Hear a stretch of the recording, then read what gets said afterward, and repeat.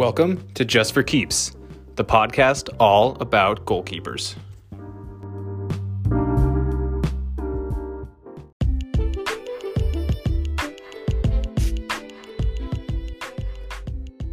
This episode is brought to you by Set GK Goalkeeper Gloves. Gloves by the pros, for the pros. With 5 different models to choose from, they guarantee you'll find the feel and fit you're looking for. Use promo code JustForKeeps at checkout and receive 25% off your order. Set GK. It all starts with your set.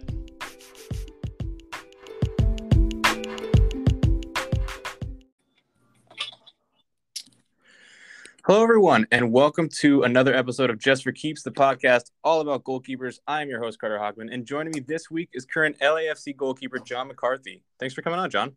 Yeah, what's up, Carter? Happy to be here, man. Happy to have you on. So the first question I always ask is, what made you want to become a goalkeeper? What drew you originally to the position? Kind of when I was younger. I don't know how young I was, like, I don't know, 6, 8, something like that, 7. Our goalkeeper wasn't the best at the time, and our coach kind of looked around and was like, does anybody want to try it? And I remember, like, I ran to my dad, and I was like, next game I'm going to try goalkeeper. Kind of ever since then, it was like I tried being a goalkeeper. Obviously, played the field from time to time, but that's where it kind of all started. Simple as that, huh? Just that I just want to hop in net and see if I like it? Yeah, give it a shot, see if I could do better than the guy in front of me. So that's just where I ended up. Was there a moment where you knew you were like, all right, I'm really enjoying this and I want to stick with this? Yeah, I think there was probably like 5th, 6th, 7th grade. You really kind of like a position and stuff like that. And everyone has their favorite position. And that was me just being a goalkeeper. I mean, you grew up in Pennsylvania, and we all know just how rich and intense the sports culture is around there. And, that goes without saying. But did you play other sports growing up, or did you know from an early age that it was just going to be soccer? Soccer was going to be it for you? No, I played basketball my whole life. Basketball is probably one of my favorite. It's up there with soccer. I can't wait for the Sixers to come on today. So that's good for me. And then hopefully they pick up a win. But I was a basketball guy up until senior high school. I played it all the time. And then I still try to play as much as I can on my off days and stuff. I like to go out and shoot around. And in the off season, if I can get a run in, I try to get a run in. Man, I mean, basketball, there's so many skills that are transferable from basketball into the goalkeeping position. So I feel like that has to have helped your development just as an athlete as a whole. Absolutely. With playing defense and shuffling and moving side to side, having a good stability and stuff like that, and being able to move quick and agile. And then obviously rebounding and basketball is jumping. So that's a huge part of goalkeeping too. So basketball is a huge part of my game, I think, and development and growth as a person too. Who were your first big goalkeeper inspirations? I mean, for me, and I'm pretty sure I've mentioned it in past episodes, but any chance I can, I'll always bring up Gigi Buffon and his performance in the World Cup versus France. That alone made me feel like he was a superhero, and I wanted to emulate that. Who were your first big influences? Edwin van der Sar. Hands down. I'm a Man United guy. So growing up watching him, and then I started, and I was really young at the time, but everyone always raved over Peter Schmeichel, saying he might be one of the greatest of all time. So being able to hop on YouTube and watching him and how he played and just as a person seeming like he's a little crazy, those were my two guys. And Edwin van der Sar was more so because my coach started calling me a baby Van der Sar. I was tall, lanky, kind of like Edwin van der Sar. So I really tried to watch and emulate their game together. You mentioned your coach. When did you first get your taste of goalkeeper-specific training? I mentioned it, like I said, I mention it all the time for anyone who listens to the podcast regularly, but I didn't see my first goalkeeper coach until I was 15, which I always wish I'd started sooner. That's a good question, first, you mean individual, one-on-one attraction, stuff like that? Could be group training, but it was a goalkeeper-specific coach, Yeah, I want to say 6th, 7th grade, maybe 5th, 6th, 7th grade, right around that time. That's kind of when I started to see some more development, and my dad was a big supporter, and obviously helping me get some extra training and stuff like that. So that was probably the time why I was able to get some extra individual training, I believe.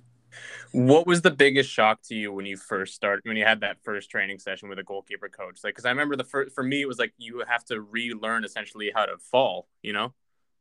Yeah, the first thing that was like kind of ingrained into your head, or my head at least, I think, was falling on your side. You know, like getting in the habit of consistently falling and diving on your side. Um, and it went a long way because realistically, when you master that, you just get your hands out in front of you.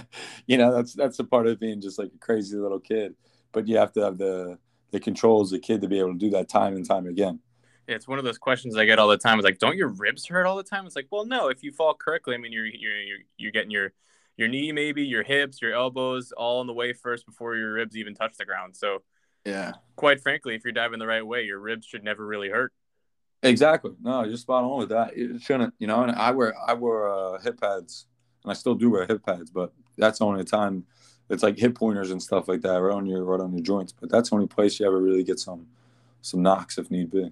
People always called me crazy. I only wore the hip pads when I was playing on grass, never on turf. And people always said it was completely backwards, that they only wore it on turf and never wore it on grass. Yeah, I mean, that's not even crazy. I wear hockey pads growing up as a kid, like the ones that like the roller skates and ice skates I used to wear, like the tight ones around their waist. I used to wear them for like hip pads. So you're far from doing it backwards compared to me. That must have been quite the sight to see. What age do you generally recommend younger goalkeepers start seeking out a decent goalkeeper coach? um, I kind of think whenever you're ready for it, you know, whenever you think that you want to be a goalkeeper, because there's no age where you can just say like, I don't think there's a good time or a bad time to just be like, I want to be a goalkeeper now. I really want to go and pursue it because there's, like you said, you didn't start getting individual goalkeeper training until 15, you know? So, and I know a lot of youth development is nowadays, especially, is playing with your feet. So realistically, if you get on the field, if you play half a game in that half a game on the field and you train half a game as field players and half a game or half a session as a goalkeeper, I think that goes a long way in development still. And your body's still growing and stuff as a young kid. So you never really know when is the perfect time to get the extra training. But I guess goalkeeping's experience. So the sooner rather than later. There's no right or wrong answer, I don't think, in my opinion. No, that's an interesting point because you have to really be ready for it and you have to want to do it too because it's one of those training regimens where if you're not ready for it or you don't it's not something that you want to particularly be doing or not your heart isn't in it, it's going to be miserable for you. Exactly, and I think it's really tough as a kid to experience the downfalls of the life of a goalkeeper. So no one really wants to do it, and especially if you kind of just get tossed in there, maybe it works out for you. But when you feel good about it and you have some confidence to it, yeah, maybe go out and search for some extra work or try to find some extra development to help your game. The next part of that for me, I mean, one thing I know a lot of parents who might be listening are wondering is when you're looking for that coach, your kid expresses to you, hey, I definitely want to be all in on this. I want to be a goalkeeper. How do you, I mean, maybe you specifically, how do you differentiate between a good goalkeeper coach and one that's just going to put you through the motions? I mean, how do you pick them out? Yeah. Um, so don't get too caught up in three, four, five, six parents trying to put some invoice on you or who's your coach as a young kid and the most they've really played is like JV soccer. No offense to the parents out there, stuff like that, but you know they're not really experienced and really backing what they say because they've never experienced it. I think you just have to realize it's not a gimmick when you're throwing in. If someone's out there and they're saying, "Hey, well, let's do $100 for an hour session," I think you got to kind of take a deep breath and look back and kind of check out a resume a little bit where there might be a different scenario where you can go and get a group training session where there might not be as much individual work to be done, but because there's a group training session, you still might be getting some development at a better price for you. I think there's a lot of parents and coaches out there that do it for the money nowadays and don't really see or really care about the growth of a youth soccer player. And I think another important thing to add on to that is it has to be a coach that you get along with. I mean, Yes. and you like because you know as well as anybody else do, and this is true for any situation in any portion of your life. If you don't like the person that is teaching you or coaching you or ahead of you or your boss, it's going to make the work miserable, and you're not going to want to listen to it. Absolutely, absolutely. That's a great point. That's probably that would probably surpass anything I just said, honestly. I'm Because very you don't, wise. yeah, yeah, yeah. Because you don't want to be as like a parent or something. You don't want to drive your kid to practice, and your kid's like, "Do I really have to go to the goalkeeper session?"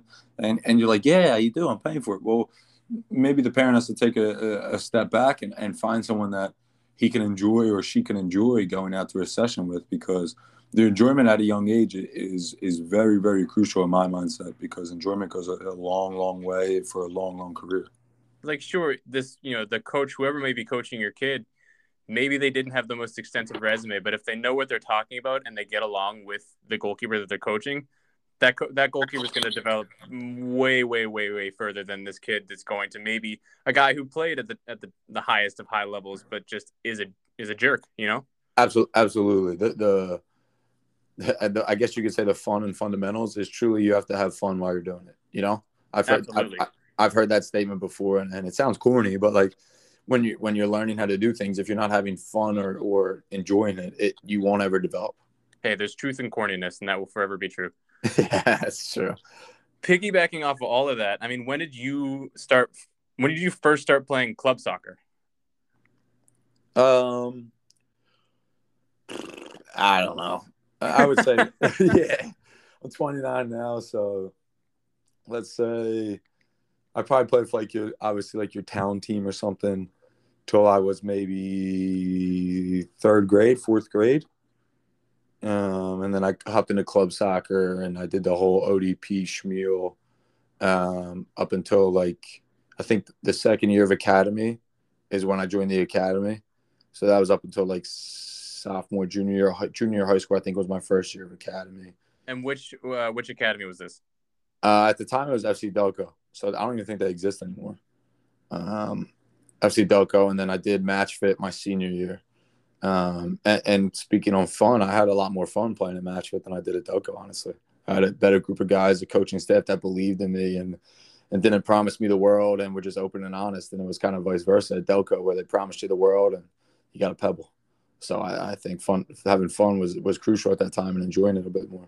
I don't know how it works in Pennsylvania, but in Massachusetts, if you're playing academy, you're not allowed to play high school soccer. I don't know. Is that the case in Pennsylvania as well? I think that's how the case is now. When I first started up, there was rumors of that happening. And then I think when I was in college, it fully became like, hey, if you're an academy player, you're playing all year round academy ball besides for a month and a half throughout the year, Yeah. So then when I was I had, I guess you could call it still the extra fun where you got to play high school and academy with your friends in high school. And then you got to go and play academy with some of the best players in your area or the tri-state, wherever they were coming from. But we had people from all over. So was there a point for you where you recognized that you were developing at a much more rapid rate than the goalkeepers around you? Yeah, I think I had two jumps, actually. I think I had a big jump in high school. It was actually into was it sophomore to junior year, I believe. I kind of grew. I grew I had a 6-inch growth spurt. Wow. And yeah, it was unbelievable. And then I was kind of sounds painful. Yeah, I did have heel pain and knee pain for a couple months in and out. That's just part of the life growing as a kid. And then I had a jump there where I was playing ODP and never really was the starter. And then I made the regional team as a backup goalkeeper for our EPYSA team. And I knew I didn't know anything going into it, but I had the confidence going to regional camp. I was going to make a huge statement, Mm-hmm. And then I made another jump. I feel like when I got to college, I think I just grew kind of into the game and into the way of just playing with bigger, faster, stronger players. I felt like I was at a good level there. I felt like I was here, this is where I belonged, and I could push the guys around me and try to bring guys with me because I felt like I was playing as good as I could be for a college player. We're going to go back to high school a little bit just for a minute. I mean, talk to me about your development during that time, because anyone who knows me knows that I firmly believe that high school is arguably the most pivotal point in any player's development because they're at, we sort of touched on it. They're either physically or mentally. It's an incredibly decisive moment in a player's career. You're going through growth spurts. You're playing against kids that are, 16, 17, 18 years old. And you might, you're a 15-year-old kid who maybe hasn't gone through puberty fully yet. What was your development through high school like as a whole? Yeah. Well, my high school's closed down now, so I'm really, really sad that you're bringing it back up. Thanks for bringing up some sad times. I'm so sorry. No, I'm kidding. It's all good. It's all good. Shout out to my North Catholic family. But high school for me was I think it is a big development, like you said. I went in as a freshman, and I didn't really know what I was really stepping into. You don't really know until you get there, and I was practicing and training with the varsity kids, and I was, like I said, I didn't really grow. I was only 5'5" maybe at the time. I wasn't like a big keeper, and then all of a sudden I grew and had a growth spurt.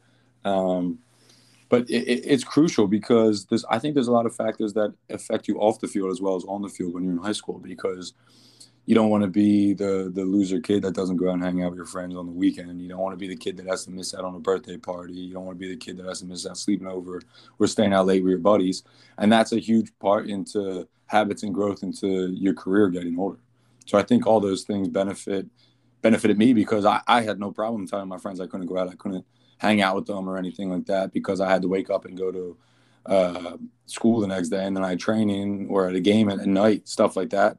Or on a Friday, I didn't go out after the Friday night game under the lights. I just went home. I didn't worry about hanging out with my friends again. I'd see him when I see him. Still have tons of friends, and then development wise on the field is crucial. That plays into it as much as I just said. A lot of the things that weigh into factors off the field, because you need to play as much as you want, and you get the experience of playing with older kids.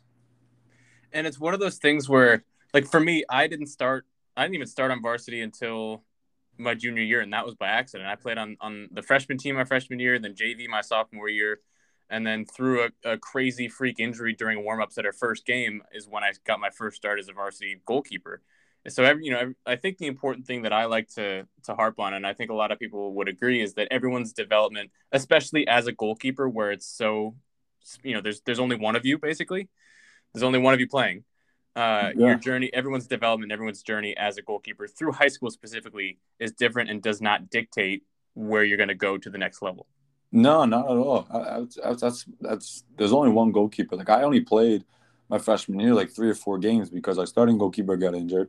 Then the head coach pulled me aside and wanted to give the other senior the benefit of the doubt. And 12 seconds into a game against Conwell Egan, they played like a long ball, and he gets cracked and bruises his ribs, and I get subbed into the game as a freshman. So I would have never. It's all timing, I would have never played. Ended up playing like another 3-4 more games, and then the starter came back and played. But then again, I played my sophomore year, first half of the season, and we're playing. I ended up starting my sophomore year, and I missed the second half of the season because I broke 2 ribs and punctured a lung in a game. So it's a matter of timing and placement that it's the same thing as saying the ball can bounce your way. The position can kind of bounce your way, and you got to kind of grab the opportunity. It's all about opportunity. It's so funny you mentioned that because, like I said, like my junior year, first game, we're warming up. I'm still putting on my gloves. Our other goalkeeper is taking warm-up shots already. The strikers are shooting, and all of a sudden I just hear trainer, trainer, trainer, and his shoulders down by his elbow. It's he just completely dislocated his shoulder. Yeah, it was tough to look at, but I couldn't look at it because I had to go warm up because all of a sudden I'm the starter. Yeah, that's timing, and sometimes it plays great for you, and other times it doesn't play so great for you, and that's the same. It wasn't just in high school and college and in the professional world. It all correlates. The next stage in in anyone's development, if they're thinking about it and they're ready and they know they want to, is that college recruitment process. So for me, I started the process really late. I didn't know what was required in terms of, having like a highlight reel or, I just lucked out that there were other parents that were already filming their kid or the local media was there taping the game. But before we touch on your recruiting and college experience, what would you say is the most important thing that, in addition to having one in the first place, you believe goalkeepers need to include in their highlight reel? Wow. Okay. It's a loaded question, I know. No, that's a tough question. Like, what do goalkeepers need in the highlight reel? Okay, so I think the one thing that kind of helped me stand out a little bit and was crosses, coming out and controlling your box. You want to be owning your box. A statement that I don't like from, or that is like a very like blast statement, like doesn't really bother me or doesn't affect that or shouldn't affect me. It doesn't. It's like someone says, "Oh yeah, he's a really good shot stopper." Well, he better be. He's a Yeah. goalkeeper. Yeah, like he's a good shot stopper. Okay, well, what do you mean? Like he better be some type of shot stopper. So I think controlling your box for crosses is a huge part of a game that can be underrated. And I think that was something that high school kids and high school parents or coaches should really emphasize, because that goes a long way. Because you know how high school soccer is. It's a lot of long balls, direct set pieces, corners, stuff like this, long throws. And if you're a goalkeeper that's coming out for 10 crosses a half, you're thinking, crap, like we ain't going to get by this kid unless we pass through him, you know? So I think that's a huge piece in the highlight tape. That's a really good point, and I never thought about how much that statement should bother me. But the shot stopper one? Yeah. Yeah, like if you think about it, it's my buddy Lewis Morgan told me about it. I played with him a year ago now in Miami, and he showed me an interview. I forget who it was. A big time coach was like, "What is his like attributes?" And like, he's a good shot stopper. What do you mean? He's a good like a professional. What do you mean he's a good shot stopper? Like he's a professional shot stopper. It doesn't matter if he's a good shot. If he's not a good shot stopper, he'd be working at a bar. You know, like that's hilarious. I never thought about that. But you ended up staying in PA and you landed LaSalle. Talk to me about just how you landed there, and did you know you wanted to stay close to home? No, I didn't have much college recruiting coming my way. I didn't have much attention. I tried to put my name out there to all like any local D1 schools. I went to talk to the Delaware coach. I went to try to visit a Temple, LaSalle, St. Joe's, went up to Seton Hall, stuff like that. I really wanted to go to Rutgers back in the day. I thought that was an awesome school. I didn't know much about the program or anything. I just thought that's good. That's kind of cool, you know? But LaSalle kind of just came along with being a Philly kid. My dad went to LaSalle, actually played at LaSalle. I had a few cousins that went there. And the coaches really recruited locally. They always like to have like 3-4 guys come in from the tri-state area, at least 3-4 guys really close to Philadelphia. So it really it worked out for, like we said earlier, timing. If they didn't need a goalkeeper, they might not even look at me, you know? So it was kind of down between LaSalle and Seton Hall growing up. Did you have a giant reality check when you were put through your first training session? For me, it was just the fact that I don't think I made a single save on day one. Yeah, there was like a little grown man type of thing. Like this guy that I played with, keep in touch with him. He actually is assistant for the union coaching staff now. It's Ryan Richter. He was a senior when I was a freshman, played pro for a couple of years. And to see him on the field with us, I was like 150 pounds soaking wet, 6'2". Like I was, 6'2", 6'3". Like, what am I going to do with this guy? Like, if this guy comes running at me, am I really putting my body on the line? You question things a little bit, but you need the first week to really get your confidence to get into things. But it's definitely a jump. It's a level jump for everyone. Oh, believe me, I was playing my freshman year. I was playing against one of my teammates was like a Matt Herman finalist 2 years in a row. And just seeing him like naturally he was 6'2", could jump like nobody's business, was one of the best athletes I've ever seen. And I just saw like the long balls that were played right to his feet every time. It just right by me. Who was this? This was Wilito Fernandez. And he was one of the best, I think, soccer players I've ever seen up close, college or professional. It was just his knees were his ultimate undoing. That's tough. But moving forward from that, we have to touch on the mental health aspect of it all, because having seen and heard what's happened over the last 7 months with college athletes as a whole, we can't ignore it. I mean, what do you remember? What resources were available to you while you were in school, if any? I mean, goalkeeping, it goes without saying, but it's such a mentally strenuous and exhausting position, for a multitude of reasons. I mean, what resources were available to you to help handle everything? And if not, what were your best strategies for handling the pressure, the criticism, and just the bad stretches of play? Yeah, I mean, at my university, it's a small D1 school, so there's not a lot out there for you to go and kind of talk to. Obviously, you have your athletic director and your mentors and stuff, like your student councils and stuff like that, looking out for you. But for me, I tried making the best relationship I could with my head coach, Pat Farrell, my assistant coach, Bob Wilkinson, and Brian Blessy, and then also my goalkeeper coach, who I call him Bernie Dino, to have these guys and in my corner as much as I could. So anytime I wanted to talk to them, I could, and I could be open and honest with them, whether it was a good thing or a bad thing. I think being able to sit down and have a conversation with your coach is missed out by so many players so many times, because I still do it today in the professional world. You want to talk to your coach once a week in a college game, because you have a game every 3-4 days, and the same thing in high school. You just want to check in with your coach. Hey, coach, am I doing the right things? Can I do anything else? Can you give me any feedback? And don't back down from it, because at some points there is some negative feedback. There is some, hey, I don't think you've looked as sharp as you did today as you have the past week in training. Stuff like that. And that's where I think my mentorship has come from, because my coaches were very open with me as I was open with them. And it's one of those things, like, I mean, when you take that criticism in stride, I mean, you'll have every goalkeeper goes through even those training sessions where just everything is getting by you, no matter how good your positioning is or how good you think you should be doing. Everything gets by you. You'll have a bad game that week, and you'll get back to training and just haven't feel like you've improved. I mean, what are your strategies to handle with those stretches when they inevitably come? What you saying? What was my strategies then or my strategies now? Because those are different. Well, we'll talk about both. Okay, yeah, my strategies then, I would be furious with myself, and I don't regret any of it, because it's made me into the person and player I am today. But I would, if there was a bad game or a bad training session, I'd walk off the field and I want to talk to anyone. I want to talk to my girlfriend. I want to talk to my teammates. I just needed my own space. I needed to go back. I would write down a lot of things. I would overanalyze a lot of things, and I would just watch film and try to, what can I do better, and I'd really be like, what can I do to help my teammates get better? How can I input my stuff? And I really overthought everything a lot. And I think the best piece of advice I got was worry about yourself.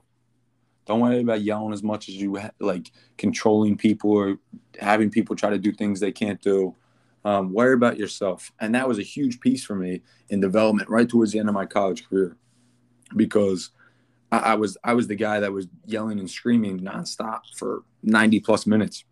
And my teammates knew that that's who I was. But towards the end of my career, I kind of backed off just enough to the point where I think it helped me develop and grow into a better goalkeeper. I mean, it's one of those things where, nobody's strategy is the same. And if you find something that works for you, that helps you calm down, that helps you find the answers, do not hesitate to abuse that, because if it works, it works. You know what I mean? Yeah. There's no shame in going back to the thing that just makes you feel safe, that helps you mentally reset. Because if that's what saves you from falling over the edge, there's no shame in it. No, not at all. And that's something that I don't think other people in other positions will understand either, because goalkeeping is a totally different mentality. 100%. I mean, you finished your career at LaSalle, you did all right. You finished as their all-time leader, among goalkeepers in saves, shutouts, games played. You had 468 saves, for those who don't know, 28 shutouts, and 75 games played. It's a question that I haven't thought about a lot, but until somebody asked me this question recently. But what aspects about college goalkeeping specifically would surprise people the most? What do you mean by like aspects, like their playing ability, or? I mean, it's sort of like because it's you can attest it's a different game. You play the position differently than you do in the pros. I mean, I feel like it's more building out of the back. It's hard to describe the subtle differences, but they're there. And I feel like there's a lot of because you're training with 4 or 5 goalkeepers versus in the pros you might have 2 or 3 rostered, something like that. You know what I mean? Yeah. Okay. Yeah. I mean, I really think what was big for me in the college game was I mean, I'm gonna go back to the word I hate using. Be the best shot stopper Yeah. I could be the best shot stopper I could possibly be, and that came down to my goalkeeper coach cranking positioning into me. Like we would work on positioning. There's 7 days in a week. We're working on positioning 9 days out of seven, and whether I would be out there before, after, or during our goalkeeper session, it was the little bits of like half a yard. Like if I was half a yard off, just moving, we wouldn't even strike a ball sometimes. To get in the right position went such a long way with me in my career, in that stage of my career. And then the other thing that I think was big was our field wasn't like a normal size field. We only had width of like 63, 64 yards, but it was a 120. That's narrow. Yeah, it ain't a wide field by any, maybe 65 yards, but it's a narrow field. For those who don't know, a field should be about 80 yards wide. Yeah, anywhere from 75 full a professional field is 75 to 80 wide. But so if you're playing on our field, guess what? Throw-ins, corner kicks, crosses, they're not far ever. Everything is always coming into the box, and that's kind of how we trained a lot. So I think that was big. And then, like you said, in a professional game, you work on your feet a lot more and stuff like that, because if you don't have the other aspects before you get there, you're never going to reach that level. And that sort of leads perfectly into my next question, because you signed after you graduated. You signed your first pro contract in the USL with the Rochester Rhinos. I mean, right away, what did you notice was the biggest difference about college training versus professional goalkeeper training? It was legit. That's step one. It's got to be legit. It was legit, because my goalkeeper coach 7 days out of the week was there 3 days out of the week. That includes games, so you might have missed the practice or training. But then my assistant coach Bob Wilkinson would really lay into shooting drills and stuff like that for me to get some reps. So we went from college to the pros. It was just a jump. It's a big jump. You think that you should be there. You think you want to be there, and then when you get there, you're looking around and the guys next to you are as good as you, if not better than you.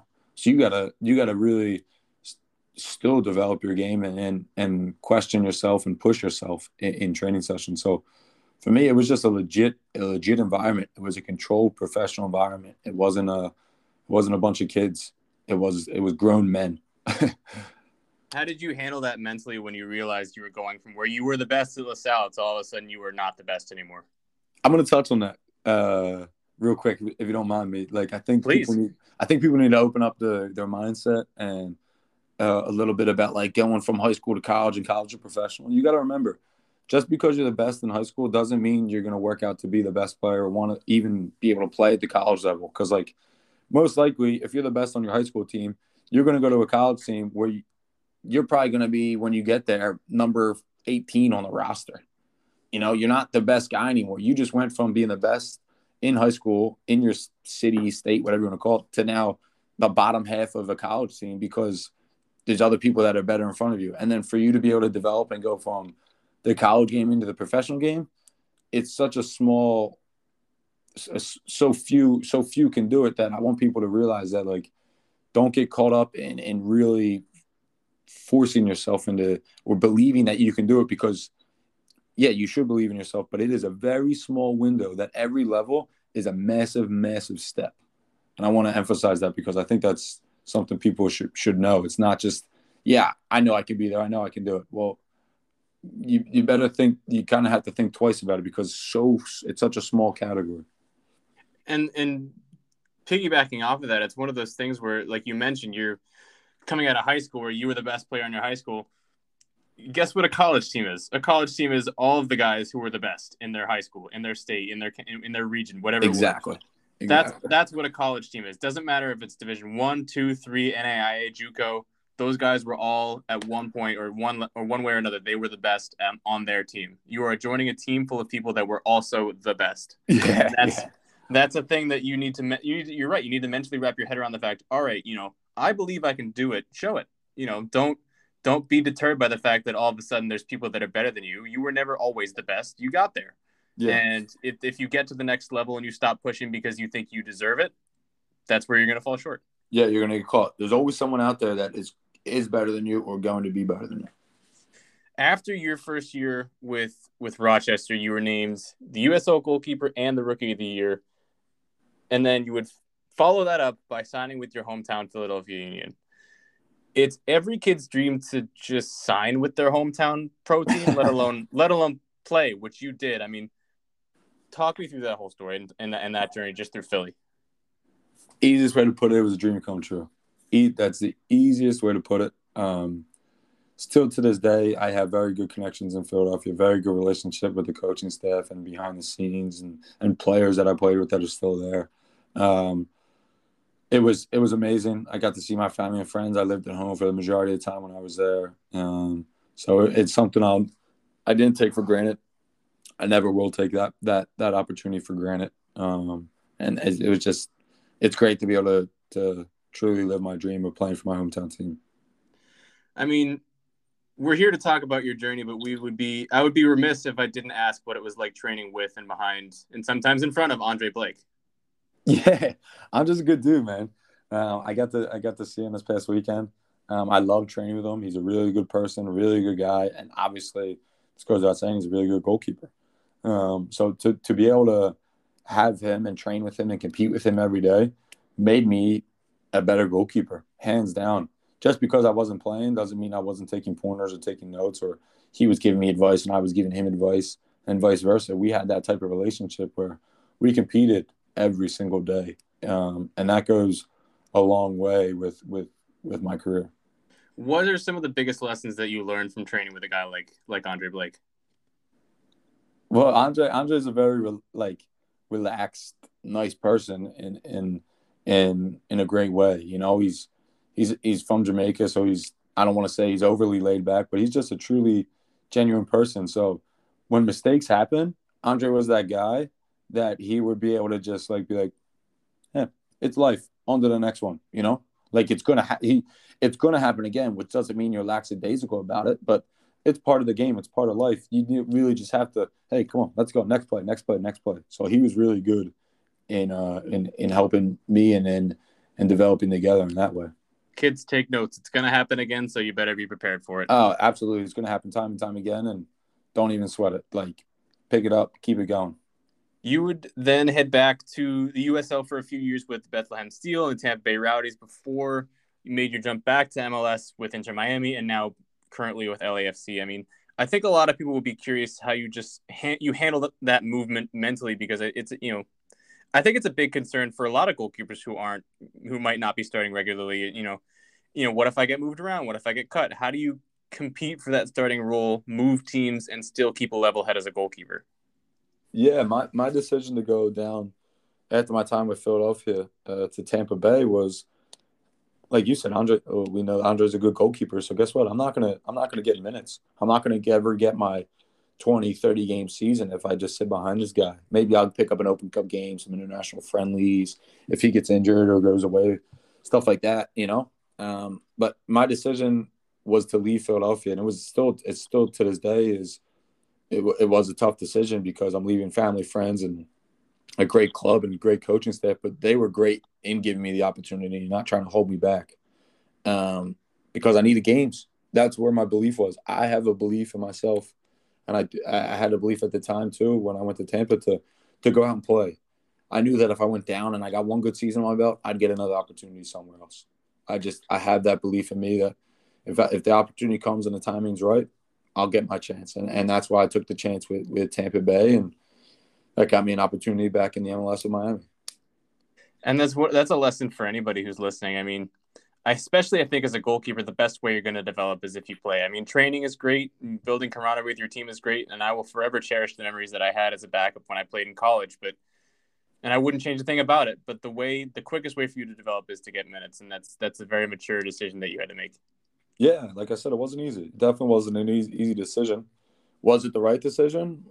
Who knows? You know, I hope I have another 10 plus years in my career, and I hope it was the right decision. And I felt like at the time it definitely was. But you got to get the games, and I think you always need to bet on yourself. And I'm a big believer in that. From your perspective, I mean, what are some of the biggest misconceptions you hear about goalkeepers?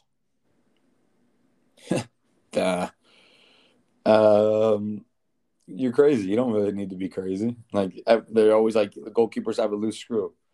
No, I don't think we have a loose screw. I just think that it's just we view everything a little differently. I argue that we have our screws are screwed on a little bit tighter than most people. I think we're the level-headed ones, and everybody else is just crazy running around like that for 90 minutes. Yeah, that's not a bad way to look at it. Who wants to run for 90 minutes when I can stand there and not me? Yeah. But no, I think that's a big misconception. Is goalkeepers are the weird ones, or the ones that are out there. Yeah, could be right, could be wrong, but that's the one that I always wonder about. I think what are some of the most commonly asked questions you get? I mean, I always, I never played pro, but I always get the, well, why would you want to put your body in front of that? Or, well, don't you get bored when it's on the other side of the field? Things like that. Yeah, those are good questions that I've heard before. Like, were you ever like bored, or like what do you think about? What do you think about when the ball's down the other end? And I got this method. It's called like a white line method. Like as soon as I cross that white line, it's go time. Like, and then when the last whistle blows, I walk off the field. I switch off. So that was a big question. Like, do you ever get bored? Like, what do you do? And it's kind of just like, I don't know. I try to talk to the people in front of me to make sure I'm focused. Yeah. We never, people, obviously you can't hear because of the crowds, but we never stop talking. That's the thing. Yeah, sorry, I was taking a sip of my water. We never stop talking. And then, like, with the crowd noise and stuff, there's certain points of the game where you actually can't talk because it's so loud. So you have to stay super focused because there's only maybe like, they can only hear you from like 20 yards away at some points, and you're screaming. So your level of focus is key. If you're ever paying attention for a really rowdy game, you'll notice that, even if the goalkeeper's just trying to line up as well, pay attention because sometimes you'll notice them trying to bang their spikes off the back of the post and try and get just to maybe be as loud as possible to get their defender's attention. I always think it's the funniest thing. I don't know why it makes me laugh every time, but anytime a goalkeeper clangs their spikes off the post to try and get somebody's attention, it always makes me laugh. Yeah, it's that little noise that's the different sound that gets the player's attention, or the clapping of the gloves. Anything you got to do. Those are the two sounds you just gotta try to pick somebody's attention with. I think before we go, we all also kind of want to know what it's like having a guy like Will Ferrell as an owner of the club that you play for. Yeah, I met him 2 times now, and he's a really nice dude. He's funny. He's obviously he's probably one of my favorite actors in the industry. So it's cool. It's cool. He's passionate. He loves the games. He goes to the games. So it's cool. It's really cool. John, I really want to thank you for taking the time and hopping on the podcast today. Yeah, no worries, Carter. It was great catching up, and hopefully we can do it again. Absolutely. Guys, this has been yet another episode of Just for Keeps, the podcast all about goalkeepers. Thank you so much again to John McCarthy for coming on. I have been your host, Carter Hockman. We'll see you next time.